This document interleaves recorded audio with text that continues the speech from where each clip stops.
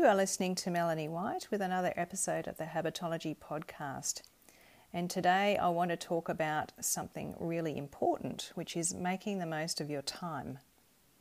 Do you find yourself saying, I'm so busy, I wish I had more time, or I need to start making the most of my time, or I need more time in my life to do what I need to do. I just wish I could clone myself. There aren't enough hours in the day. Maybe you're just feeling rushed, like life is passing you by or time's flying. We always talk about wanting more time or wasting time or spending time. And sometimes we might be lucky enough to say that we're having the time of our life. Think about that for a moment. Time is actually a resource. Just like money, we can spend it or we can save it.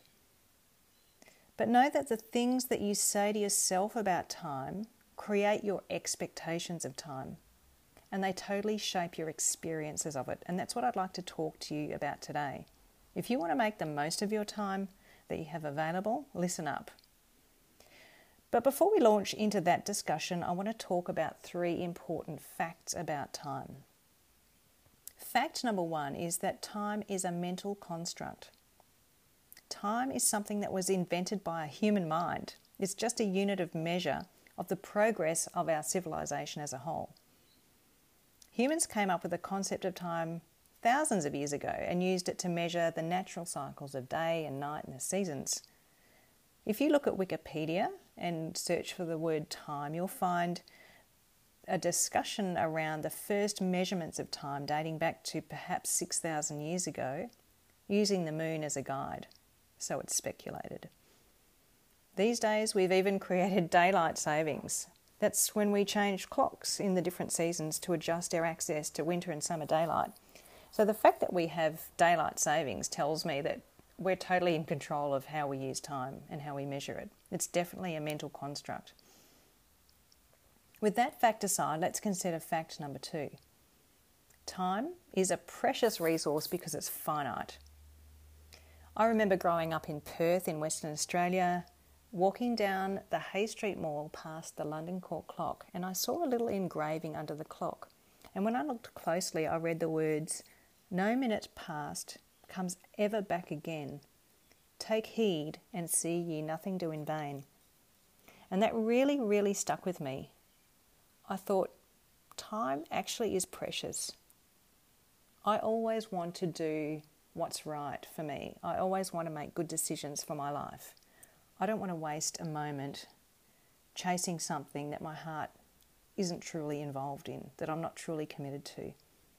And so that was a real turning point for me to recognise as a teenager that time is a precious resource, that it's finite, and that I wanted to therefore make the most of my time. Fact number 3 is perhaps a little bit of Captain Obvious here. Time is something that we can't control. Yes, it's a mental construct, and yes, it's a precious resource, but we really can't control it. So thinking of those facts, how does that affect the way we experience time? How does that affect our ability to make or create time and use time wisely? Well, if you think about how thoughts affect our experiences generally, what we think creates a feeling, which creates the action we take and the results that we get. So if you're dwelling on the fact that time is finite or limited, then you might have a scarcity mentality around time. If you feel that time is flying or time's going too slowly or that you need more time, it's totally going to affect your experience of time and your happiness around that experience. Let me just say that again. You might be telling yourself right now, time's going too fast or too slow, or that you need more time, or that you're too busy. And whatever you're saying to yourself right now is going to totally affect your experience of time and how satisfied and happy you feel with that experience. So in other words, you can use your thought process and your actions to slow down or speed up time. How do you do that? Well, here's a little experiment to illustrate how it works. Go get a glass of water and fill it up and hold it at arm's length on the palm of your hand. Balance it there with your arms straight out. Hold it there for a minute. Notice that as your arms start to tire, the glass of water starts to feel heavier. Now, if you can hold that for a minute, see if you can go for another minute without lowering your arm or having to drop the glass of water. And notice what your brain is telling you as you do that exercise. It's 2 tiny minutes, but the chances are that while you're standing there, all you're thinking about is that glass of water, how tired your arm is getting, wondering how long there is to go, and asking yourself when it's going to be over. And in that simple example, you just created a perception that time slowed down, and that you were having a difficult experience, and that it was perhaps the longest 2 minutes of your life. Notice the language around that. So thinking of that example, let's look a little more deeply at how we experience time so that you can start changing your language around it and making the most of the time that you have available. So let's talk first about slowing down time and feeling good about it. Reflect first on what you're currently saying to yourself. Are you saying things like, why is this taking so long? What's the hold up? Can we speed things up a little? Are we there yet? If you are regularly saying those sorts of things to yourself, your experience of time is going to be that it's incredibly painfully slow, and you're going to feel frustrated by that. And slow and frustrated is not such a great combination. Maybe in this case, if you're saying those sorts of things, then your expectations around time might be that things should be moving faster. You should be able to get more done, or you should be finished by now. Notice that shoulds come into the dialogue there, and these things create expectations around time for you. So if you want to change your language around time, you first need to look at the shoulds that might be coming up. So reflect on that right now. What are the shoulds that come up for you? Are you saying, I should be doing more? I should be getting more fitted in? What is it for you? How could you change that dialogue? What would happen if you slowed down the pace of what you were doing?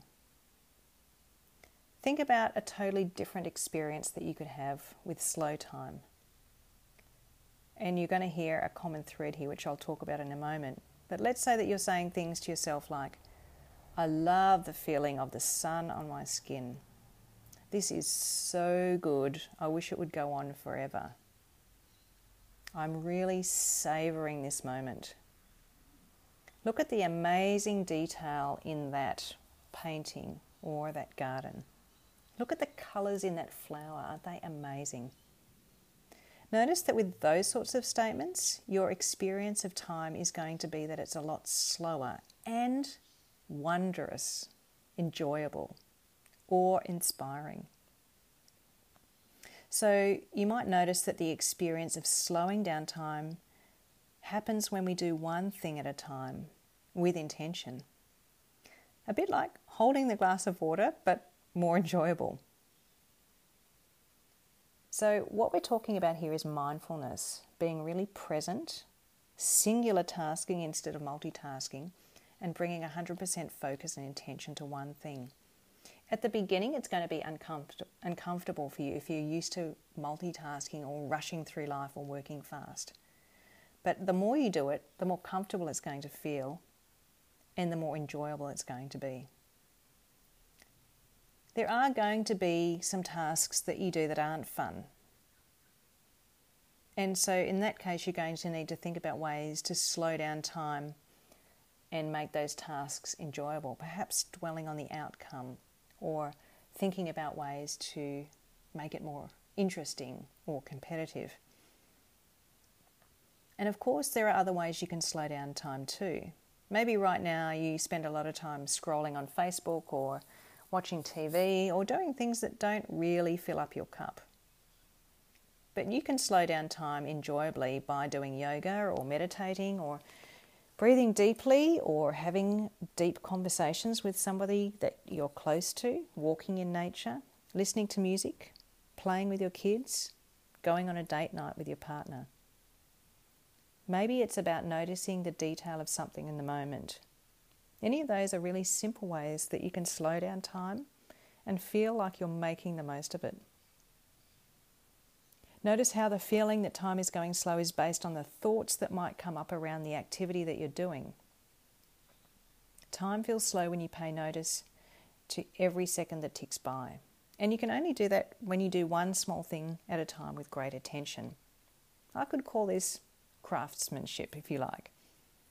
And often I think time is slowest when we're alone. Consider how the positive thoughts about your experiences that you have cause you to have a better experience of time. That applies to when you go slowly, but also when time is flying. Because when time is flying, it generally means that you're enjoying yourself. We can experience a speeding up of time when we're multitasking or juggling lots of things, and then the feeling is busy. Think about how your day flies by when you're working intensively on a project that you're totally absorbed in, or juggling work and kids and family duties. And in those situations, you might be thinking something like, wow, I'm so busy, or hurry, we're going to be late, or quick, we have to be there in 10 minutes, or I need to get this done by the end of today. Notice how those sorts of thoughts cause you to have the experience of time moving quickly, and that they also create anxiety and possibly frustration or tension. And notice that your expectation would be that you need more time, or that you must have, or you need to do something right now, or that you can't wait. That's the language of lack. And there's a speed mentality in that case. I must go faster, better, quicker, stronger. Does this have to be the only experience of fast-moving time? Not at all. You can get totally lost in a task, totally absorbed, and as they say, time flies when you're having fun. And that leads me to talk about the concept of flow. Flow is positive psychology in action. When we're in flow, we have a balance between skill and challenge. We lose track of time. We feel totally absorbed in what we're doing, and what we're doing feels good and rewarding. Being in flow can bring a rich experience to the concept of time. And so the more you're in flow, the better experience you'll have with time, the less rushed you'll feel, and the more enriched your life will be. So let's wrap up what we've talked about today. In summary, it could be said that the way you experience time is strongly linked to your thoughts and your expectations. That is, if you think that you have too much to do and not enough time, then that's what your experience will be. That's what time will mean to you. And the reverse is also true. If you think that you have plenty of time and that you need to focus on doing one thing really well, then your experience of time will be about flow and enjoyment and total absorption. It will be a rich experience and much more positive.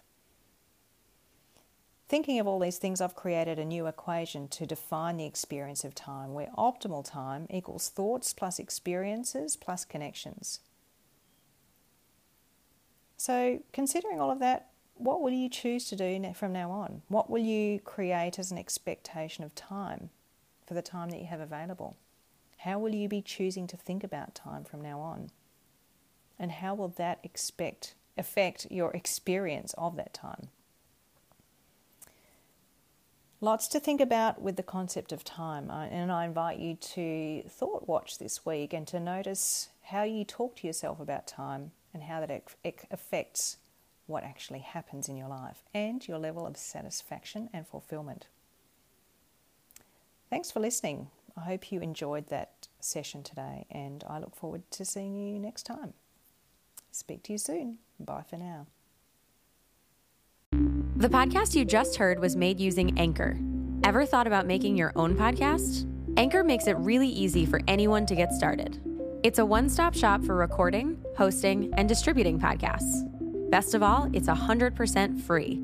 Sign up now at anchor.fm/new. That's anchor.fm/new to get started.